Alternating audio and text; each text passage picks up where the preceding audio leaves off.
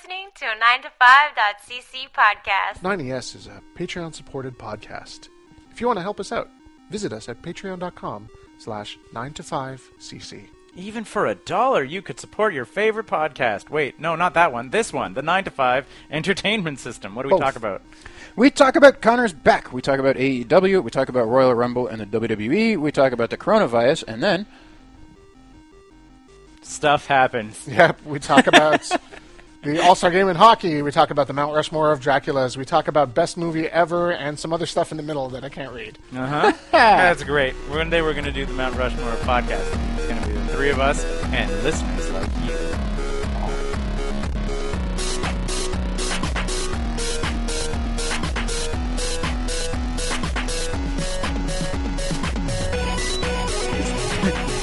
But why would they lie? I remember that, like, moments very, because my dude was like a lore monkey, right? Like, he had a bunch of, like, lore and a bunch of knowledge and all that stuff, and people were just sort of like, but why would they lie? And I was just sort of like, why would they tell the truth? I'm like, you're making some big, like, suppositions about, like, largely evil characters, by all accounts. And now they're crazy and evil. Anyway, this is the 9 to 5 Entertainment System, talking about vampires. Is that our opener? Are we talking about vampires just to immediately deal with Mount Rushmore or Dracula? Draculas, or do we have like more pressing news? I don't know. Do we want to bounce through the news? It's been an exciting 2 weeks. It has been. Conor McGregor's still good at fighting. Punch, punch, punch. Yep, 45 seconds. Punch, punch. Yep. Shoulder punch. Yep. He invented shoulder face smashing. Yep. That was a move. Which is like super, like, amazing to come back, be immediately competitive against a guy like Cerrone, who is a gatekeeper kind of role. Wait, but how long ago was McGregor's fight with Diaz? Not that long ago. 2 years? 2 or 3? Like, he's a while. been out for 2 or 3 years. He beat Diaz up. Yeah. I'm saying, like, I think that the only reason that this entire fight happened was that if he could not beat Cowboy, he would embarrass himself against Masvidal, basically. And they did not want that.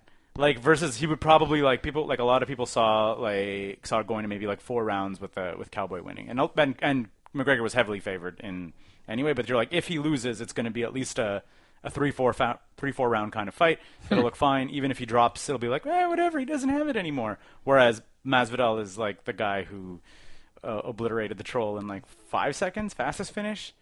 Yeah, but let's be fair here about McGregor. The reason people were saying that, because in that Diaz fight, he didn't finish him. And I don't think that's so much talking about McGregor as it is that Diaz has an iron face. Like, the more he bleeds, the stronger he gets. Diaz's face was actually coming off, and he was still standing around and goading McGregor. Yeah, to hit exactly. him again. He's like, Diaz is a complete psychopath. But yeah, so this was kind of a, can he still go? Is he still marketable? Because there's a big money fight against Masvidal, and then if he beats Masvidal, then there's a big money fight for him eventually just going for a belt, right? And at this point, he's just said, I don't really need the money that the UFC is bringing. I have, like, made enough money from the, like, Mayweather fight to last me a lifetime. I sell scotch now, or whatever. I just love fighting people in the most competitive environment possible. And he punched him with his shoulder and won. And he invented shoulder punches. Yep. Did you see in AEW Pac's recent promo? I mean, I've seen like recent promo of it as of like a week ago. Yeah, it was like a week or a week and a half ago. He's doing that McGregor. He's an Irish wrestler in AEW. Yep. And he's sitting there dressed like McGregor in a nice tailored suit. Yeah. Basically saying, you say wins and losses matter here. Yeah. I keep winning. How come I'm not getting a title shot? Yeah. Fucking outstanding promo. It's great. AEW is just great all around. Did you hear, what's his name?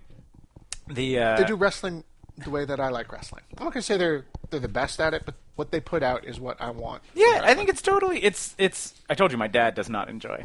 Like, my dad doesn't like it. And I mean, I think it's, and even if you listen to some of the, like, the promotional stuff that they're saying, they're like, we're not necessarily coming after WWE fans. Those are, like, kids and stuff. We're making wrestling for dudes in their, like, 20s and 30s who kind of like some good stories, some good promos, a little bit of funny stuff, some goofy stuff that doesn't really make sense, but it's fine. You can just, like, toss that stuff around and just, it's a different product. Like, How do you see their fights or their show? Ooh, I've seen a lot of AEW. No, but how? AEW Dark is their weekly show that's free on YouTube. They have 1 hour free content every week, but also they're on TSN in Canada. Okay. And I believe TNT in America. Yeah. And if you want to watch their pay-per-views, it's on the Fight app or whatever.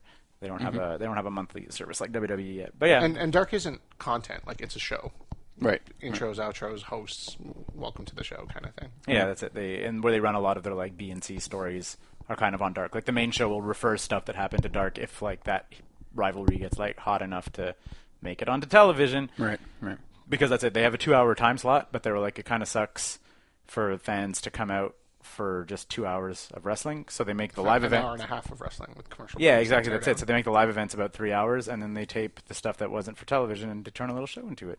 Makes sense. Like, yeah, exactly. That's it. And it also just makes an hour commercial for them every week that you could watch for free, like as on YouTube, which is neat. And it's good for talent too. You can say like you're still going to be on air if you sign with us, even if you're not in that 2-hour block.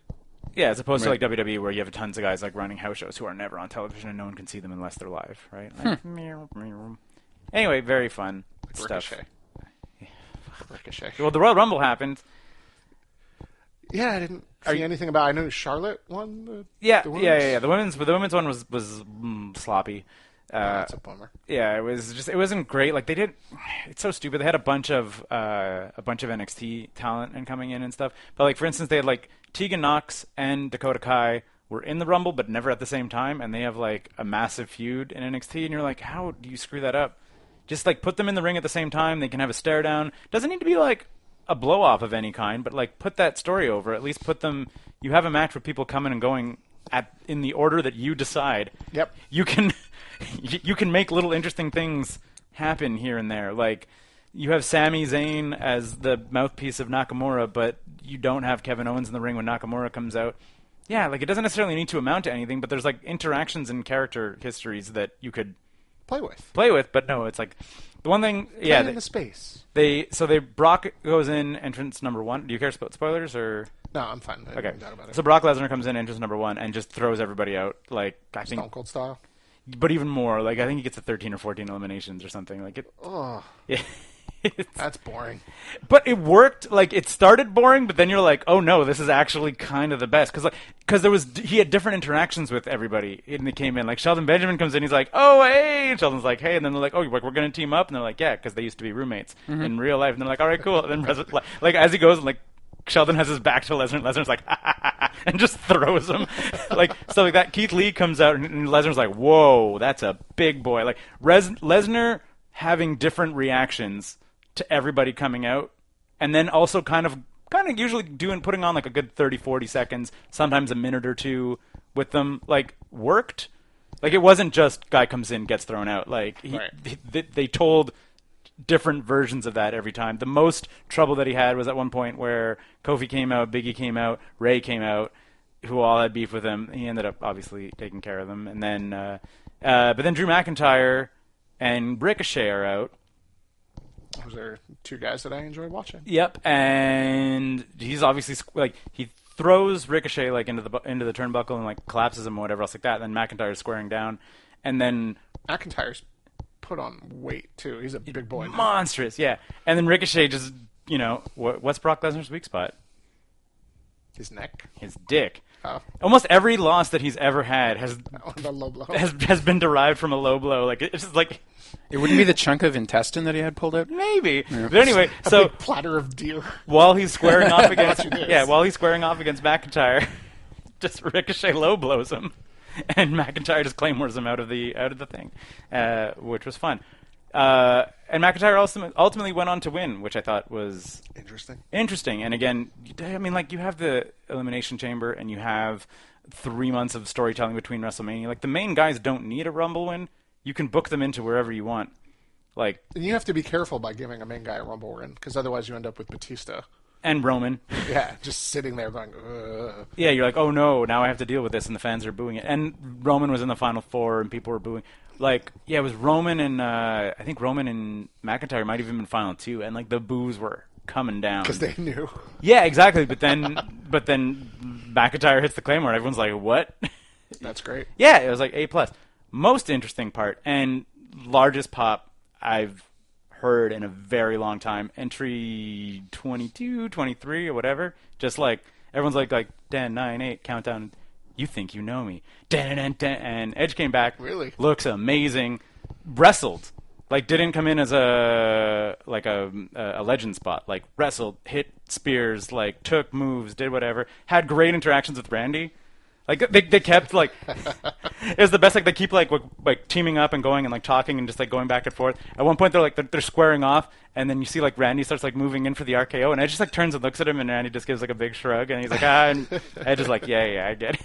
But then Edge turns on Randy and shoots him out, and then Randy gets eliminated and is like like just looks like not mad, but just bummed. Like there are two characters who. Tagged for a little while. Yeah, rated R pretty successfully. Like rated RKO is like a pretty big deal, but also like the characters' defining traits are like opportunistic kind of like shit heels. Right. Like so, like you're like yes we are friends, but I also expect you to betray me. Like right. Yeah, very. It's fun. Yeah, it was fun. And Rumble is still the most interesting of the pay-per-views. And I also hope that Edge builds to like a Randy program, I guess, because I was like, if they're going to put those legends into Mania, I like it when they wrestle each other and they don't just bury a kid. Yeah. Like either they put a young guy over, or you do that Batista Triple H thing where you're like, it's fine. It's like this is catering to the nostalgia market, and you're not like ruining future endeavors before it. Yeah, Royal Rumble happened. It was okay. Daniel Bryan lost to The Fiend, because of course he did. Which is just because they invented an undead Monster Man, who it's just dumb, silly booking. Whatever, man. They had a White Wolf vampire in there. Sure, yeah, but it's just weird booking for this point because like this character, the Fiend, hit like Seth Rollins is like considered to be like I guess like S tier, at least A+ tier, like power levels or whatever. Like he's like one of the top. He's the Randy Orton of this generation. Yeah, exactly. Like he's kind of in that like John Cena, Rock, Stone Cold. Superstar. No, he's like in the Randy Orton. The guy they all think is Rock, Stone Cold. But who is right now? Who is like in kayfabe power levels? Who is higher than Seth Rollins right now? Triple H. No, but currently, I mean, not who doesn't have. Oh, I mean currently. No, but I'm saying, but who isn't sitting on like 90s power boost like Brock Lesnar. Again, sitting on like 1990s power boost. No, but he's also the guy. Sure, but I mean, Braun Strowman. But you have The Rock and whatever were top tier, but then Undertaker could still put them down if he wanted to be an undead wizard, and he had powers from another era. Like I feel that Brock and Triple H are rolling on Attitude Era power. But they're the guys who can show up and demand a title match for no reason. Sure, but I'm saying working roster guys. Well, I mean those two guys are currently employed by WWE. But they're not on the weekly and demand. But they're not every a title week. match, and everyone will be like, "Oh, okay. It's fine." Yeah, but I'm saying, but on a week to week, who is better than who has a higher power rating than Rollins on a week to week basis? I don't even understand the rules of this game, Keith. You can't be a part timer because part timers have weird like ancient power boosts. Like Ric Flair can walk into a ring and inexplicably take out a person with like a chop because he's 70, but has 50 years of wrestling power into his chop. Like. I'm just saying, like, part-timers don't count because they have, like, their stats are all boosted. Sure. Okay. Up there. I'm just saying. Yeah, no. Like Randy Orton, who keeps winning those titles and getting WrestleMania main events. I would put him much higher than Randy Orton because Randy Orton was Orton in 2010. That level. Just always, he's the main event. He's the guy. Yeah, but I would still put him higher because there's no John Cena anymore and stuff. Like, Seth Rollins is, like, the top. Has Seth Rollins done a movie yet? Because Orton did a couple of those. But he's older. Anyway, whatever. Miz. Maybe. Anyway, top tier guy. Okay. Seth Rollins. I don't even know where my point's going in. Anyway, where is it going? He has he hit not an exaggeration like 12 finishing moves on their undead zombie swamp man. And then the guy still kicked out. And I was like, but what do you do with that from a storytelling perspective? You're like, okay. You go back to the video game and you just don't tell the person you're playing with that is better than you, but you don't tell them where the pin button is. Yeah.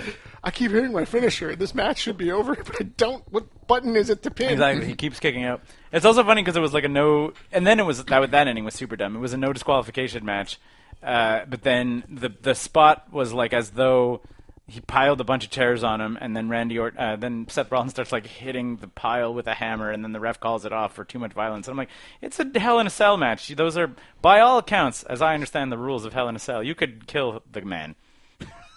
Like yes. as it is prepared, as it is presented in kayfabe, you could do a murder, and it's like everything goes. So under a pile of chairs, he was getting hit with a hammer. Yeah, and then they were like, too grisly, and then they stopped him from hitting him with a hammer, and I was like, this is during the filming of an actual wrestling documentary.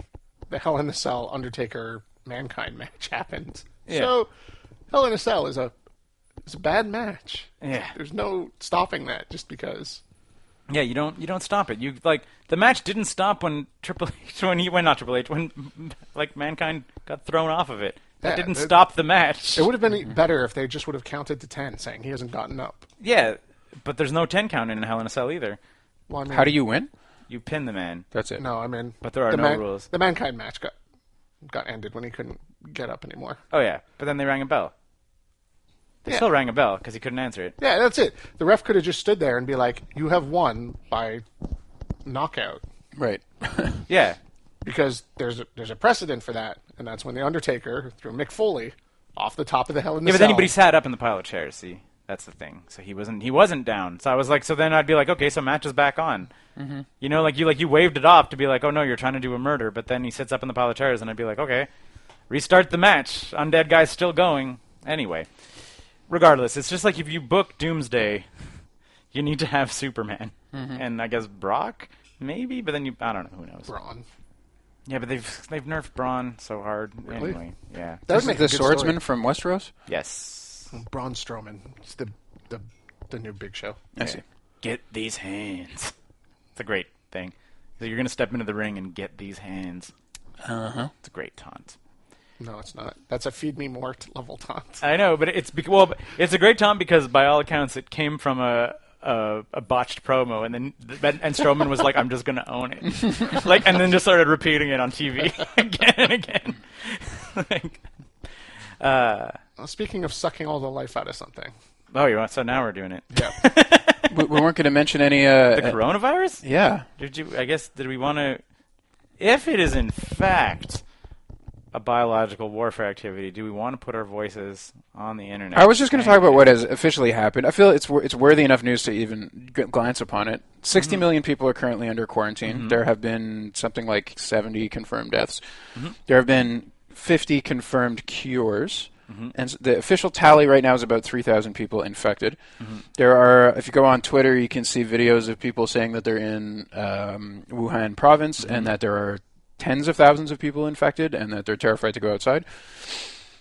The World Health Organization has not called a state of emergency for the whole world, although most of China, they're saying don't travel to it right now. Mm-hmm. Yeah, I don't know. Scary stuff, man. We could be starting a global pandemic here. It's been exactly 100 years since the last one, more or less. I don't know. I mean, SARS was not that long ago, and I was working in the hospital system when SARS came out. Yeah, I'm wondering if... And they're saying that if you are infected, SARS is more deadly. Yeah. This is more communicable, less deadly, right, than SARS, I think is what the... What I've heard is that there's a 2-week incubation period after you're exposed to it, and then there's 3 to 5 days where you are contagious but not presenting symptoms. Which is about the worst case scenario you could possibly have for this kind of thing. Captain Trips. Yeah, but I don't know. Exactly. That was kind of my thinking too, and I guess maybe I'm not following it properly enough. But how does it compare to bird flu and SARS and whatever? I feel we've kind of handled these. Yeah, those other ones were coronaviruses as well, so same kind of family. Mm-hmm. I don't they're not. You don't have a lot of fatality numbers yet, so you don't really know how this does compare exactly to them. The kind of good news, I read a big thing on the CBC from the guy who got SARS when that infection happened in Toronto, and he said that they learned a lot of lessons from it because there was an enormous fuck up, right? A guy showed up with SARS and then he sat in the emergency room for 8 hours, infecting everybody while whatever. So there was multiple waves of SARS in Toronto. That's good news for us, but also we don't live in Toronto. Also, there were cases of it in Montreal.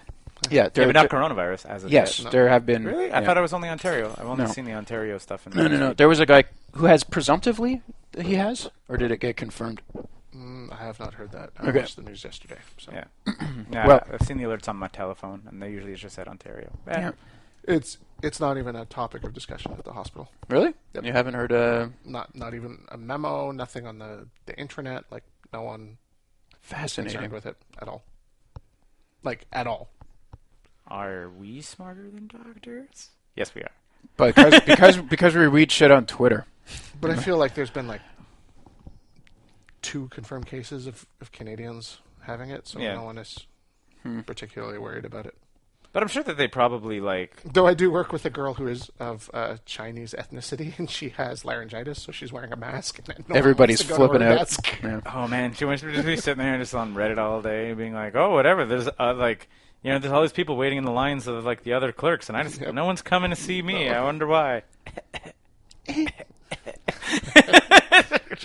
She's got laryngitis, so every time she says anything to them, they all back up their chairs. Yeah. Hilarious. Don't worry, it'll be about 15 minutes, and they're gone. I was home over Christmas, or whatever, recently. Okay, well, yep. Well, we're gonna hit that one again if it's still going. I suppose, yeah, exactly. I mean, as we say, that I guess we'll have a lot more information about it in the next 2 weeks. Speaking of bloodborne pathogens, here we go. Kobe Bryant, and that's all we need to say about that.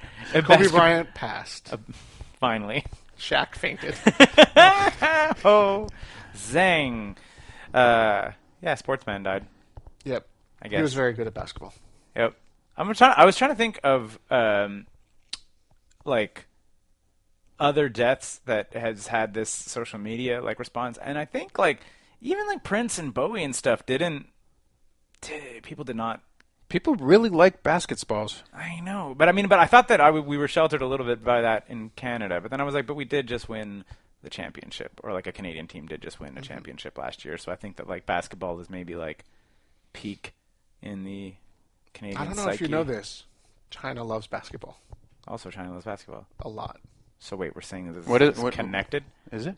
No, I'm just saying like 2 billion people love basketball. Yeah, no, but I'm saying, but I don't have a lot of Chinese people on my social media feed. I have a lot of Canadians. That's racist.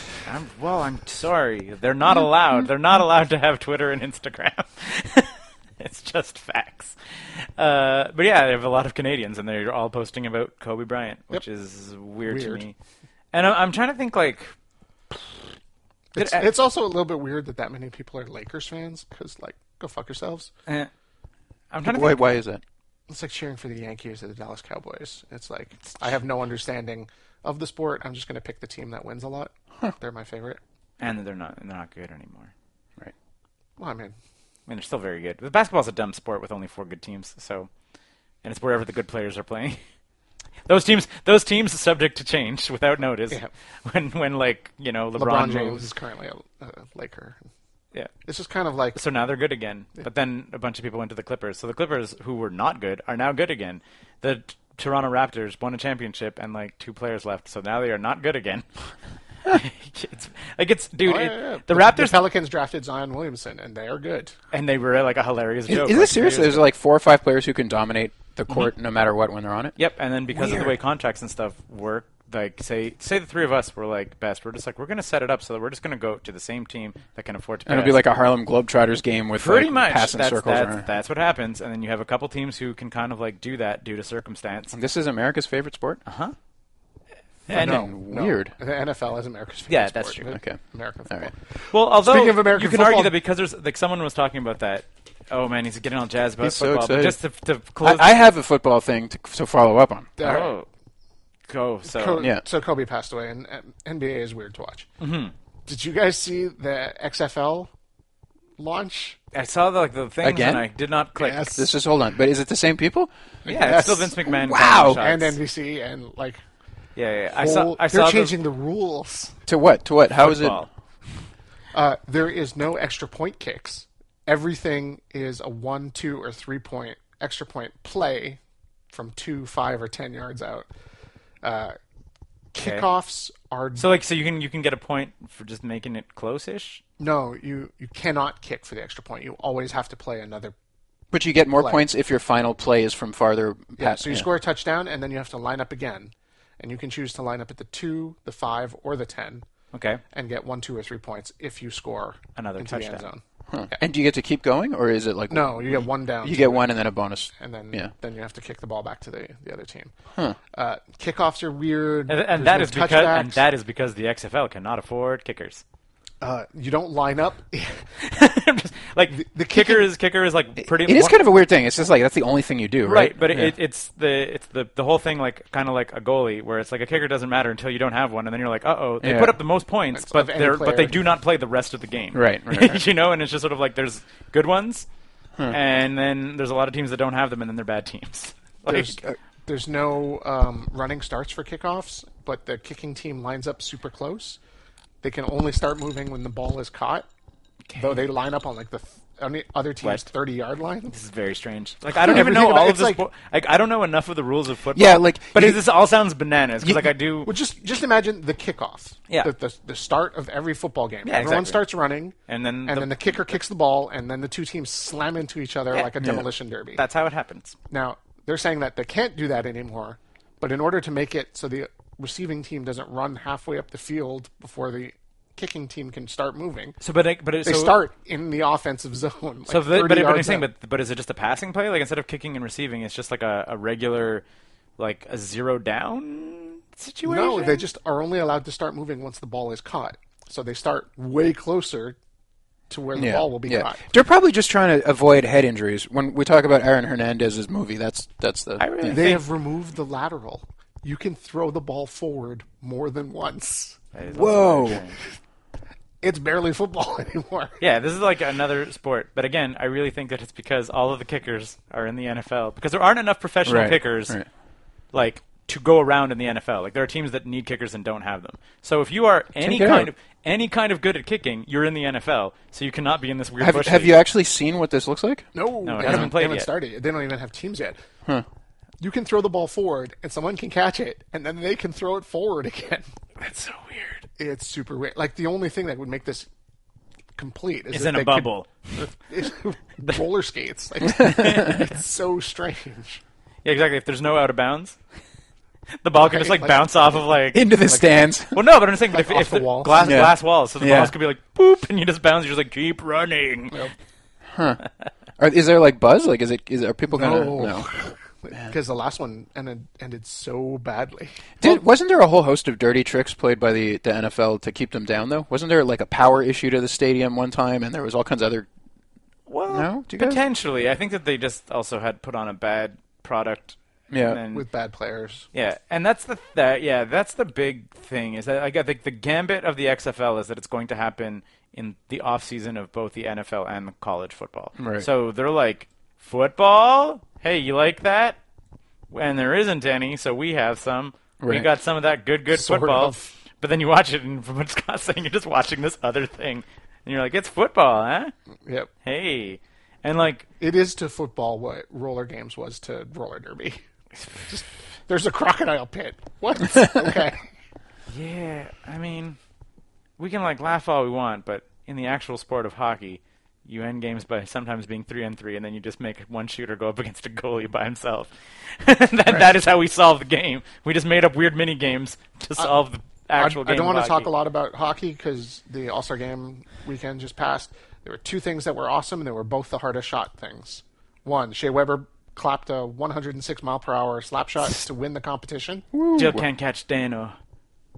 Two, Al McInnes, 50-plus-year-old member of the St. Louis Blues, wearing dress pants and a jersey over his dress shirt, put on a pair of skates to come out and with a flat-bladed wooden stick to come out and take a shot during the hardest shot competition because he used to have a very hard shot when he was a player in the 80s and early 90s and topped 100 miles an hour. Yeah, and still had a very good shot. Which was harder than several of the current NHL competitors in the hardest shot competition. Awesome. Yeah. That was crazy. And the weird shooting star competition or whatever. Where they shoot over the crowd. Yeah, they shoot up in the 100 section from a platform trying to hit things, but then hit things. Like, that's the impressive part, is you're up in the first bowl of the arena, and they're like, "Pachoo!" and hitting multiple targets. That's the size of couches, but the other side of the 100 arena. yards away exactly. on the ice, down 30 rows of fans. Right. Over the fans' heads, which it's kind of fun. the best hockey was played by the women putting on an exhibition game. Yep, Canada versus U.S. women. Canada won in a 2-1, 3-on-3 showdown on Friday night. They actually had interest in playing and winning the game. Well, and putting on an interesting thing. Like, it's all that stuff is about drumming up interest in the women's sport, right? Like, the men are there to try to not get hurt because we're closing in on the end of the season and they all need to stay there. The women are like, we need more eyes on our brand of this sport. So, yeah, go play a competitive game and not stupidity. All-Stars. I don't understand why the goalies in the All-Star game just look like they don't care so much. Well, because they don't care. Like, even just a quick lateral movement in butterfly is still, like, risking a groin injury. Like, you know, like, just don't do it. Like, why would you possibly exert yourself in any way, shape, or form for a dumb fantasy made-up game with no stakes? When you're at game 50 of the season and you're trying to make a playoff push most of the time, or trying to tank the Habs. It's just, you can't. Like, there's no discernible reason to put any effort in. Like, I know, but it looks worse and worse every year. And I don't think that's just me getting older. I do think the All-Star games of the 80s and 90s look like hockey. This doesn't anymore. Yeah, because I think that people realize more and more how stupid it was to risk any kind of injury or, like, strain. But is there a history of big injuries happening in All-Star games? No. Because they're not playing very hard. Well, they weren't checking hard in the 80s. They were still trying to skate fast and back check. Yeah. I think back in the 80s, people hated each other. I mean, yeah.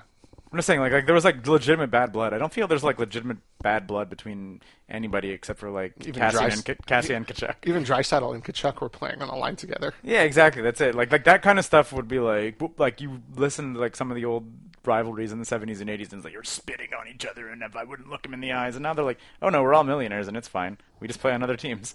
Like, so there's nothing to even ignite that kind of rivalry. Like, a lot less cocaine, too. Fair enough. Than the 80s? The now. Washington Capitals would have a question. Zach Cassian. Zach Cassian. I'm so happy to play for the Montreal Canadiens. Oh no, I crashed my car with a bunch of cocaine in it. I need to go to rehab now. Quick, you slide behind the wheel, girl. Pretend you were driving. Yeah. But he's doing okay now, because he plays with Connor McDavid. Mm-hmm. Speaking of being above the rest of the human population with your aloof lack of humanity. Kobe Bryant died, and he took a helicopter to run errands. We got the Mount Rushmore for this week. Oh, yes. Top 5 Draculas. What do you mean 5? I don't know. You're the worst. Before we get started with this, Scott. Yes. Live on air, I realized that you should commit to photoshopping these. Oh, yeah. I'm just like, I thought about it. Yeah, exactly. I was like, I don't think it's going to be that hard. They all have faces. Yeah. Everyone we're talking about has faces. It's still a lot of work to do a shoot. If we do, like, once a month, but then we put it on the website, and we'll have like, a little page called, like, 9ES's Mount Rushmores. And then tourists can come. I'm into it. Yep. Yeah. I mean, you should do it. Did we actually solidify in the last one? I think so. Yeah. We locked it into Arnold Schwarzenegger, Sylvester Stallone, The Rock, Dwayne "The Rock" Johnson, and I believe it was Bruce Willis. Was the I think Bruce Willis bumped Statham. Yep. And Keanu. And Keanu. Yeah. And other honorable mentions. Well, anyway, so now we're doing the Mount Rushmore of Draculas. Which, while we were off air, there is we discussed this, that there is a Mount Rushmore of Draculas, and this is not that. This is actually of vampires. Not just people who play. It's not of Dracula. It's like of Draculas. You know, the most vampire mythologies in a sense. Yeah, exactly. That's it. Because I was like, we're not just going to say like Gary Oldman, Bela Lugosi, Christopher Lee. See, I actually had Gary Oldman because I think that his portrayal of Draculas was important to the modern synthesis of it all. You know, whereas if we think of old timey Draculas, like Christopher Lee. Max Schreck, who was a Count Orlok when not actually a Dracula, but he's a Dracula's in the mythology. I believe also like Nosferatu. Hold on, let me finish my point. The old ones, all those guys kind of get united into a old era Dracula, right? Like that is a character kind of. So, and of those, I would say Christopher Lee is the best, and I could put him on my Rushmore. But he's like representative of that whole thing, right? So yeah. I mean, I guess. So are we going to talk about candidates and then say who we want to lock up? Yeah. Or do you want to hit your this is my Mount Rushmore? I've got my Mount Rushmore. Let's start with yours. I want to hear it. All right. So my number one, my George Washington, the Man of Men, Count Dracula from the novel by Bram Stoker. Yeah. Okay. I tried to pull another Dracula out, but even Gary Oldman and Bela Lugosi couldn't match the force of the novel's supreme. Yeah, like I had the exact same thing. He was my basically my Schwarzenegger. I was like, do we have vampire mythology and pop culture without Bram Stoker? Without Bram Stoker's Dracula. It's hard. He's the Washington of it. I agree very strongly, but I wanted to find a reason why, right? So I think it is very important. Like, he is that portrayal of vampire is the modern vampire.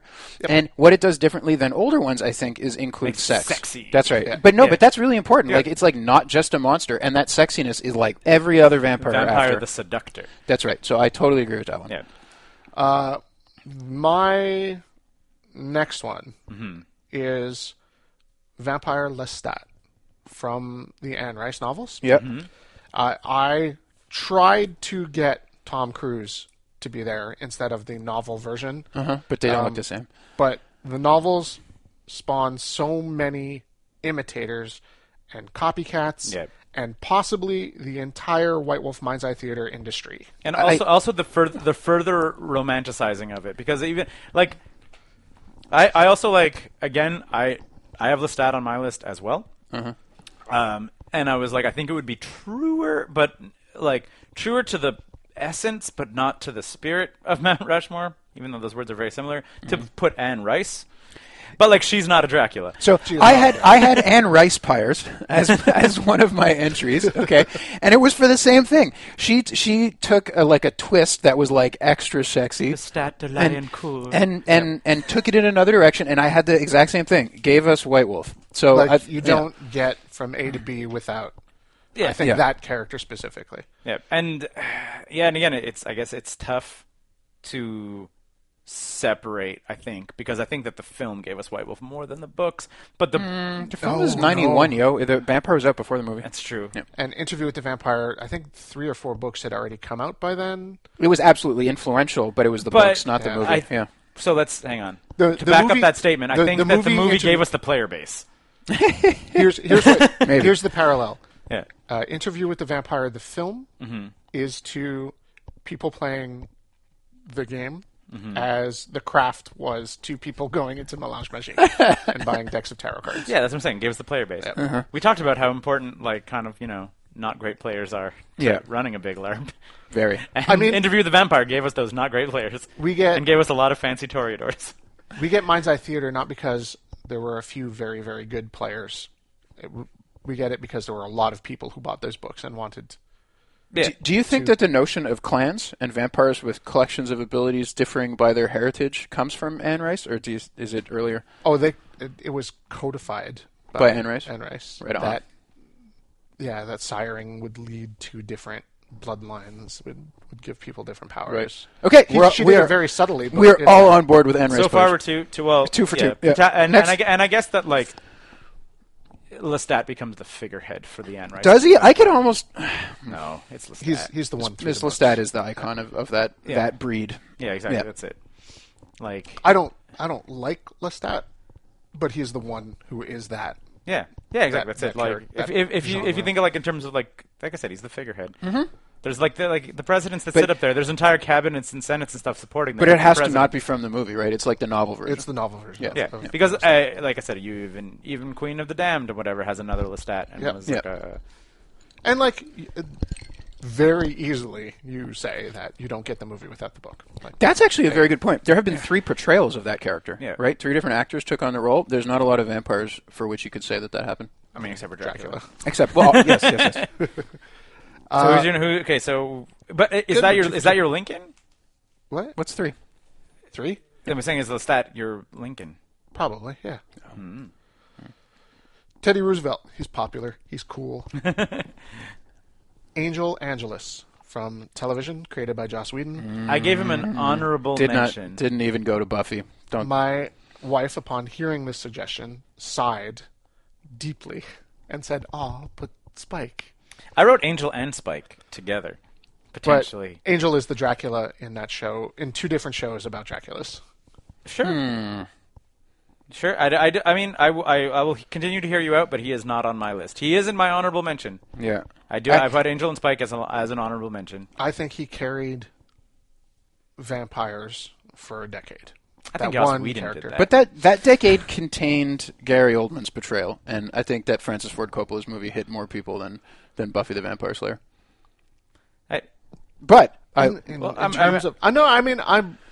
aware of how hard this was, and I don't say that Gary Oldman was shit. He's in my long list of okay. So Angel and Spike, I am pas d'accord, but like we'll keep going. I feel like Angel had a appeal that was. It's okay to say that you have a crush on David Boreanaz. We won't. Man, he's so good looking, and he never really got a fair shake. But I mean, 8 years of television vampire is a long time. Sure. Vampire Bill. Yeah, but he wasn't was he, though? He really sure was real big. That show was real big. It wasn't Buffy big, though. It was like... It was like there was parts of it where it was zeitgeist, like... Everyone was watching True Blood. I mean, it was kind of. I put Vampire Bill also on my honorable mentions for similar reasons. All right, like that's fine. We don't have. Exactly. We all know. I could see an argument being made to have like sexy sitcom TV vampire as vampire as not horror. Vampire as not like deep drama. Vampire as popcorn. Oh, I get it, but I also will say that you are a very big follower of the Buffyverse, and they exist. Sure, yeah. But that's what I'm saying, and you're not alone in that. But it's just that I know plenty of people who give no shits about Buffy. You know what I mean? Like that's where it's missing for me in terms of monster. But we'll see. I mean, I feel like the counter to that is that Gary Oldman has that for that 1 year where everyone was about it, and not a lot of people.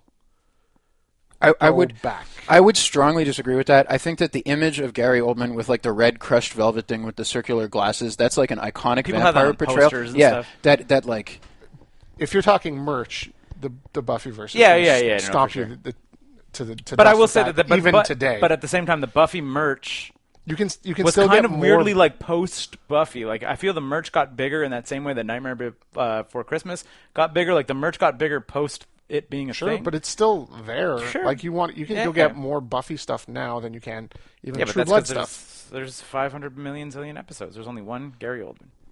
But even True Blood stuff, if you're saying Vampire Bill, there's still not even close though compared to Buffy stuff. I know, but I'm saying, but if you put the book sales in there, those books still sell. The Deep South, whatever, the Sookie Stackhouse Chronicles. I mean, if you want to look at DVD sales, if you're talking about, I know we should have actual numbers to be having these compared. I'm just saying, but they're comparative, right? I did not know, for instance, that True Blood was a book series, but if you look it up, it's a wildly popular one. I did look it up going in, I was like, oh crap, there's 15 books and they're all bestsellers. My number 4, my Jefferson.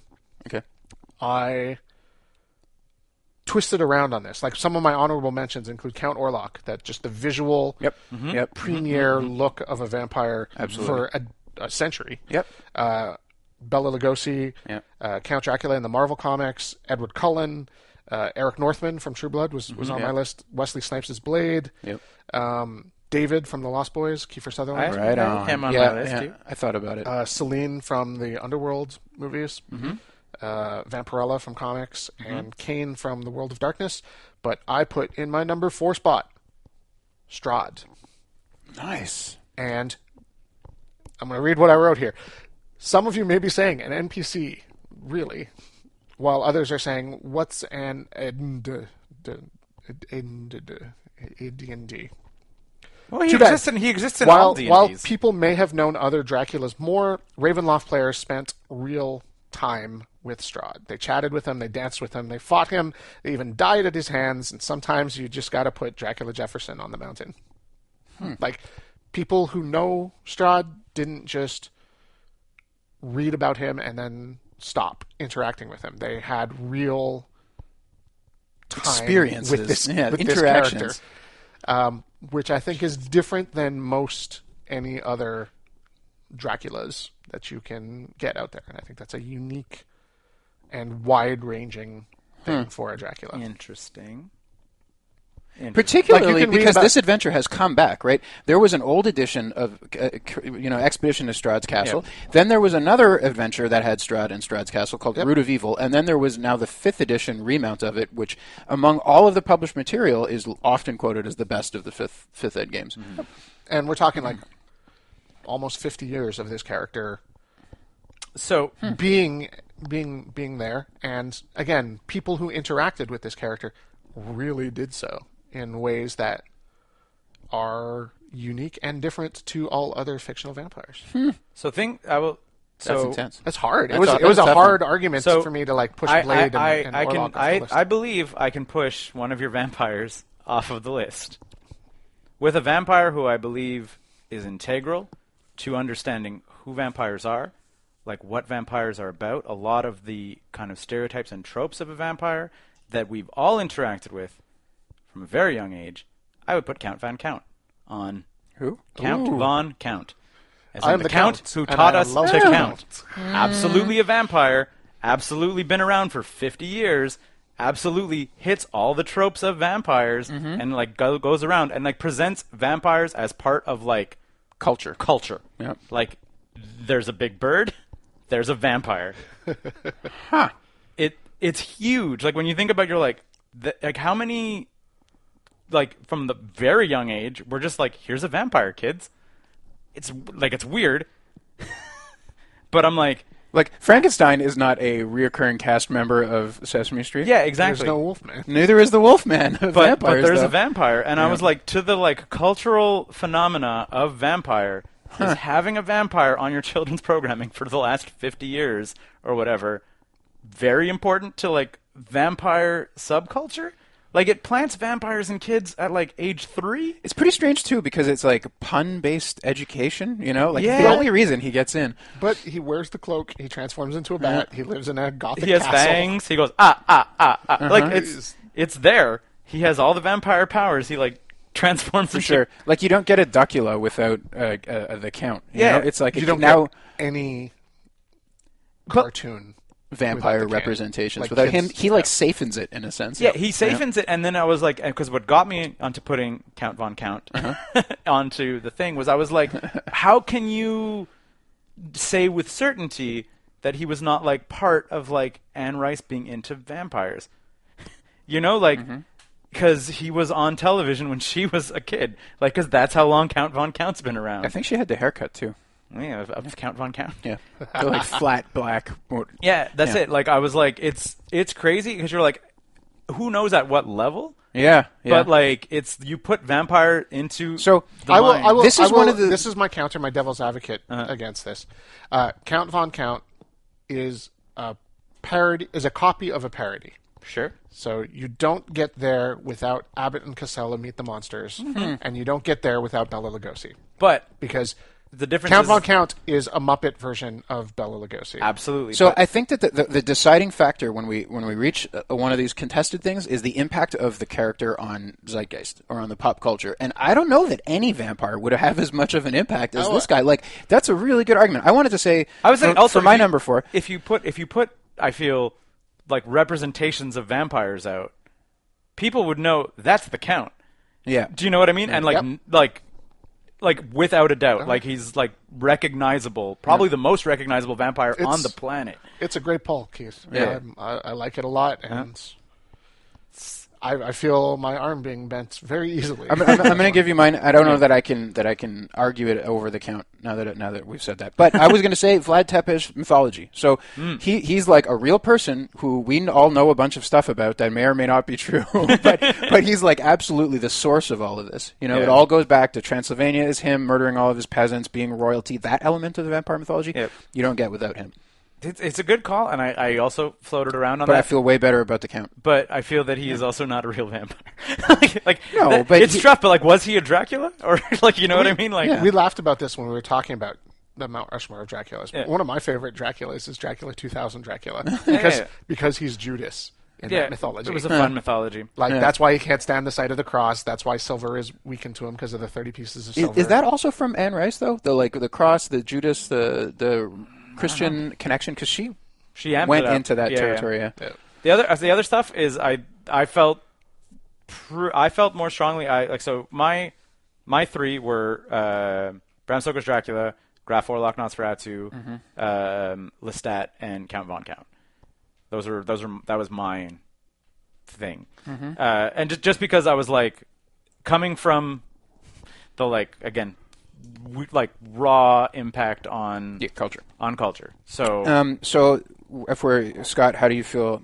What are you kicking off your list, if any, for the Count?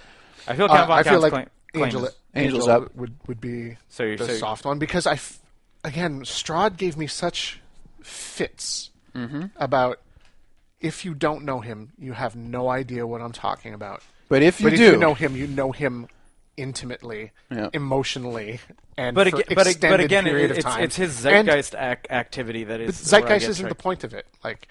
But Jefferson isn't the zeitgeist president. People aren't we well, discovered had a musical, Jefferson though. is not on there, right? It's Roosevelt, Lincoln, Jefferson, and Washington. Hang on. It's not Andrew Jackson. Jackson was the one we thought it Jackson. was. Yes, it is Jefferson. You're right. It's Jefferson. Andrew, yes. Thomas Jefferson. I kept thinking it was the Andrew Jackson. one. Taft? No. Teddy Roosevelt. No. Those are the two rotund presidents. All right. Before Trump. Also, I have trouble, Edward Cullen is a very strong one also. For impact to the zeitgeist, yes, but I think he's going to disappear. He will not have the longevity. He already has. People who really liked him already have turned. Don't like him. Yeah. I don't know. He was like pizza. Oh, that was delicious, and it's over. And I'm not going to tell my probably my wasn't that friends delicious to begin with. Does Strahd beat Graf Orlok? Definitely, but I don't know about. But I think that there's a character from that classic era of vampires. It's the thing with Orlok, and I thought about this a lot. Is he is very powerful as a picture of him, but his actual presentation in Nosferatu is achingly slow, hard to watch, difficult to digest. And he makes for a great poster, but if you're actually going to digest anything more about that character... thankfully the movie's only 45 minutes or whatever. Yeah, it's like a 60-something. But it's hard and long. The thing is, it's not an enjoyable thing to watch. Go down the zeitgeist, though, extending out from Count Orlok, right? Like, his impact on the vampire mythology is minimal. Well, sexy vampires, grow, and monster vampires become clans. Yeah, exactly. But this is also the character who is the reason I put Orlok on my list was because he puts vampire on the screen. But that was going to happen no matter what. And the only reason Orlok exists, that's not Dracula, is because they were playing fast and loose with and ultimately paid for it, right? The Bram Stoker estate sued them successfully for being you took the thing and then you just called it Orlok. So it's derivative. It's visually striking, but derivative. Well, it's not just derivative. It was they had to settle money. It was proven ripped off, right? It was an intellectual property theft. Mm-hmm. So I could bounce Nosferatu. It's fine because of his ties to Dracula. Mm-hmm. So I have for me the tough decision for my spot was Strahd and Blade. I feel like Blade had such a weird impact. Yeah, that's it. I mean, he did birth the Marvel franchise, kinda. Count Chocula? No. Delicious. You got that with delicious. I'm not going to argue his deliciousness. I was and the fact that I know someone who actually had to go to the hospital because of blood loss due to Count Chocula. What? What? Explain. Yeah. They cut up the roof of their mouth? No. So Mariana got a box of Count Chocula and decided that she really wanted to cut out the face of Count Chocula from the cardboard box. Cut the hell out of her fingers? And stabbed herself in the leg with the scissors. Bleeding for hours before she decided that it in fact needed stitches. Oh, no. God. It was the ultimate vampire story. Yes. Yeah, no, Count Chocula is just jokes. Delicious. Yeah, but also jokes because whatever. Count Von Count is way better than him. If you're going for cartoon vampires. I don't know. You wouldn't go back to Gary Oldman for that fourth one? Because, man, the modern vampire... versus Strahd. That's versus Strahd is tough, and again, this is kind of where we like end up in almost like list territory, right? Yeah. Where I was like, the three of us are like, yeah, Strahd, but I'm like, does that mean that he goes on Mount Rushmore? I mean, the three of us are not the general public. We're definitely experts on the topic. I don't know that I'm an expert on anything. If anything, though, vampires is probably. It would be Strahd, though. I will say, as I'm currently running one Strahd campaign, and I'm weeks away from beginning a second. Yeah. That's it. You're more so than the people who are, saying, "Oh, please put Edward Cullen on the mountain." Get donked. But I would say that it's an enormous impact to me and to the people that I travel with and to D&D in general. But I don't know that will overtake the Gary Oldman portrayal of. But I understand that D&D is accepted itself as a subculture, but it's a big subculture. It's not like you have to go searching through the back issues to find your D&D player's handbook. Like, they sell millions of copies. Yeah. To me, like I said, to me, my fourth spot. Just because we've all conditioned ourselves to say we shouldn't really talk about this at work to our bosses, doesn't mean that it's not part of popular culture. Yeah, but again, it's and through that culture. We could let the listeners decide. We vote between Gary Oldman and Strahd. No one will vote. We'll get one vote. What the fuck? Well, then it'll decide. Honestly, with all of the arguments as they are presented, my fourth spot would go to either Gary Oldman or Blade over Strahd. Like, I feel that both of those are more compelling Draculas than Strahd. I'm going to have to go with Gary Oldman also. He was on my list. But I think he made an outstanding case for Strahd. And I think also for the people who experienced him, you cannot compare the experience of like 30 sessions of D&D. And like the Strahd campaign in all of its iterations, it's written like he shows up over and over again, he fucks with you all the time, he attacks you when you're down, stuff like that, he fights dirty. Like I thought about... Or you don't. Or you try to talk to him and he's helpful and weird and awful and makes you dirty just for asking for his help. Yeah, but the thing is, like I said, I feel that it might be like too small of a set. Like the Legacy of Kain video game series were massive, but I barely considered it. Where like as I mean, yeah, like do you know what I mean? Like those were huge games, sure. like Blood Omen and the other one, like the first like I don't remember. I didn't play. There was like a trilogy of them, and the first one was like 120 hours and stuff. Like it was. Like for some people, I was like Kain from Legacy of Kain, but I was like, and they were huge sellers also. That's I kind of put them in the Strahd vibe. He goes in that like Eric Northman, Edward Cullen, Legacy of Kain. Really, Eric Northman over Vampire Bill. Absolutely, Jesus Christ! Did you not watch the show with? He's the better vampire. I really did not. He's the better vampire, but it's just. Did you watch the show with a woman in the room at all? Because definitely Eric Northman was the takeaway from that show. Yeah, but then by that argument, so Spike should have beaten Angel. No, fuck you. Angel was definitely the better. Sarah just screamed Pam. Also, Vampire Pam is also pretty great. I'm not shocked at all. It's Sarah's the one who really likes Vampire Pam. Yes. Okay, so we're saying Bram Stoker's Dracula. Yes. Anne Rice's Lestat. Yep. Count Von Count. That's right. And Gary Oldman's Dracula. That's right. Two Draculas on the Mount Rushmore of Draculas. It sounds controversial, but it's not. We're right about this. Absolutely. Yeah, I feel good. We're so right about it that Scott is going to Photoshop a Mount Rushmore with these faces on it. God, can you imagine the sculptor having to carve Count Von Count? You guys, I was cracking up while he was talking about it, imagining that and somebody felting a mountain. Exactly. You know? But it's true. It's right. That's very good. Very, very good choice. So I think we just have one little piece of business left to take care of, which is to assign John the best movie ever. Did you guys actually talk about it? Yeah, we did. I'm excited. And I think we could almost do. Should we let John choose? No.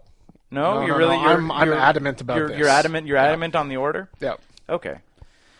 How do we play the guessing game? A major studio picture. Yeah, definitely major studio Major studio picture. Okay. Hang on. I mean, Dark Shadows was a major. Yep. Yeah. We're not scrounging for like independent film. Right. This is not Pink Flamingos. Okay. Well, I'll tell you that it has a 4.5 on IMDb, okay, a 16% on Rotten Tomatoes, okay, a 27% on Metacritic. Yep. However, 68% of Google users liked this film. Oh boy, we're in Twilight territory. The featured song was Empire State of Mind. You know, like good bam, song. bam, bam, bam, Jay-Z and Yeah. Alicia Keys. Yeah. Okay. making pancakes, making bacon pancakes. That's What? That's the most memey reference. You never heard that? I mean, I know what it is, but Bacon Pancakes also syncs up with Empire State It of syncs Mind. I up see. directly on top of Empire. And someone made that video, and it's the greatest. And Uh-huh. now, literally, after hearing the bum bum bum bum, I just hear Jake going making pancakes. Yeah. The film begins in Abu Dhabi. oh, okay. None of the main characters are from Abu Dhabi. Correct. None of them are even remotely people of color. Oh God, do I have to go to theaters for this? No. No. Okay. No. This is an older movie. Oh. It was also, I believe, it was the final piece in a what's the word I'm Ishtar? looking for? Large franchise. Yeah, it's the final piece of a large franchise. Multimedia franchise. Or the most recent piece of a large franchise. I suppose you can always reboot franchises. It came out a little under 10 years ago. It had a worldwide box office gross of $288 million. Almost. It took triple this money. Like, it had a $95 million budget. Okay. I have no idea. So it made some money. Yeah. Let's see what else we can. I want to see. You're going into the popular films. Yeah, exactly. That's it. From the director of. I want to see. Oh man, he's worked on such weird things. Directed 10 episodes of Murphy Brown. Okay. Directed the multiple new series episodes or of the old series? Sybil. Okay. Oh God, this is hold on. Here we are. It's Sex and the City 2. Yes, it is. Oh, come on, guys. Yeah, I would not have gotten. And I got the number too. Exactly, because of the Abu Dhabi. It wasn't that, but No? it's sort of like vaguely referenced in my head now. Yeah. Oh boy. Oh boy. There are some critical pushback on this film for being insensitive to Middle Eastern culture. Yeah. So Including the phrase Lawrence of my labia. Nice. So, I don't know, do we want to watch the trailer just real quick? Oh man, I've seen a review of this very recently. Okay, watching old Mark Kermode. You guys watch him ever? No. He does a show called Kermode and Mayo. He's like a British dude who does film reviews. He's fucking funny, smart guy. Yeah. So I'll tell you the back and forth that we had on this on this decision. It's gonna be rough. my part of me was saying that we could set up a 1-2 punch because the first one is arguably also terrible, but was like well received by fans of the show. So I was like, part of me really wanted to give you the first one, and then a month and a half from now. and then a month and a half from you deliver the second one, so that you would go in sitting down to the second one, being like, well, the first one wasn't that bad. So then you would experience even the true horror. the true horror of watching the second one, like with the like slightly raised expectations of the first one not being like being bad, but not being the absolute worst. Then you could have the disappointment of it being even worse. I will admit, I've probably watched not more than 30 seconds of any Sex and the City content at any point in my life, so I really don't know what I'm in for. I was really hoping for a complete lack of context to really amp up the terribleness of Sex and the City too. Yeah. Well, there you go. excited for it. Also, your orcs are named after these girls, right? Yes. Is that correct? Correct. He has a bunch of full-blooded orcs on his pirate ship in our Dungeons and Dragons game, and they're named after these. You're these totally ladies. a carry. Yeah, exactly. That's it. No, it's because they were like they were female blood orcs, and I was like, I googled like They actually weren't female; they were just orcs. You rolled them into being female blood orcs. I made them all ladies. I was just sort of like John was like, I need names for the blood orcs, so I googled like famous like foursomes, and I was like, the Ninja Turtles are too obvious. And then everyone was just sort of like, yeah, like, can I name them all? There's Carrie, Miranda, Charlotte, and I'm impressed in a sad kind of way. Samantha. Samantha, Carrie, Miranda, yeah, and I named them like Charles, Kari, Rand, whatever. and Smanthe or something like that. But yes, I named my blood orcs after the ladies from Sex and the Does that City. make your player Mr. Big? No, he's not into them. He also doesn't. I mean, it kind of makes Eric's player Mr. Big. Because, It kinda does. because he ended up with Carrie. He like stole away the blood orc and made her like a priestess of his divinity or whatever. So he's His divinity. He became a god. yeah, exactly. He became a god. So he's Mr. Big. Like Heyo. Carrie ended up with her. Well, So that was There's that. I feel like this is just going to be an awkward hour and 45 minutes. an hour and 45 minutes, sir. You underestimate the runtime of Sex and the City 2. It is No. 146 minutes. That is 2 hours and 26 minutes long, sir. God. An hour and 45. Pish tosh. It is Marvel Cinematic Universe film in length. Wow. That's a long. An hour 45. Child's play. It's 2 hours. No, everything about it looks terrible. 146-minute runtime. Why? Like, why? Hilarious. Great. I'm excited. And I also think that this will be fun because I think you can watch it with your lady friend, and she will also hate it, but it won't be like repulsive to her in a way that some of like the awful horror would Absolutely. We're going to hate it together. Exactly. That's what I'm saying. It's like, so it's still like accessible, and you could bond with her over your hatred of it, because I can't imagine her enjoying that at all. I can't imagine anyone I know enjoying that. Exactly. Sarah was a Sex and the City fan and did not enjoy the second one. They Try to Win Tour does kind of a regularly scheduled thing in Montreal called Tranavision, where she makes fun of awful movies or whatever. And like, it took her a while to kind of amp up to Sex and the City 2 because she was like, it's so hard, because she's like, it's just because they do kind of a Rocky Horror thing. Like, it's a bunch of comedians with microphones like slamming it as the movie plays. Yeah, like when we went to see the Ugandan movie. The Ugandan. Yeah, Who Killed Captain Alex? Did we not see that together? You went to see that. The Ugandan action movie? Yeah. Yeah. I was going to try to pull up Wikipedia and read a little plot summary of this upcoming movie. Cool. And instantly started scrolling down because I got bored. Yeah.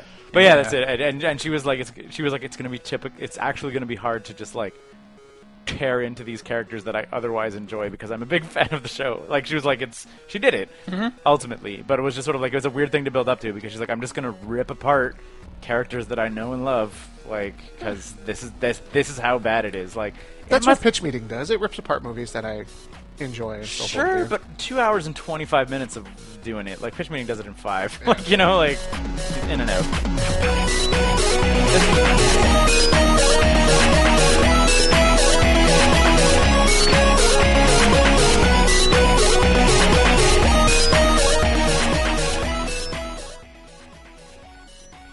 Hi. Thanks for sticking around to the very end of this show. That means you're our number one fan. As our number one fan, maybe you're wondering a way that you can show your support for this. We've set up a few ways, and the boys are going to tell you about it now. If you like this show, you might know other people that like this show, or maybe they'll like some of the other stuff that we're doing on the website. If that's the case, you can tell them all about it using all of the social networks like Instagram, Facebook, Twitter. We're on all of those, or you could just, send people links directly to the website. Or if you live in a world without the internet and you only listen to podcasts, you can tell people about it with your human mouth. There's other ways we could support us. John? If your interest in supporting us extends to the financial section, you might consider patreon.com/9to5cc.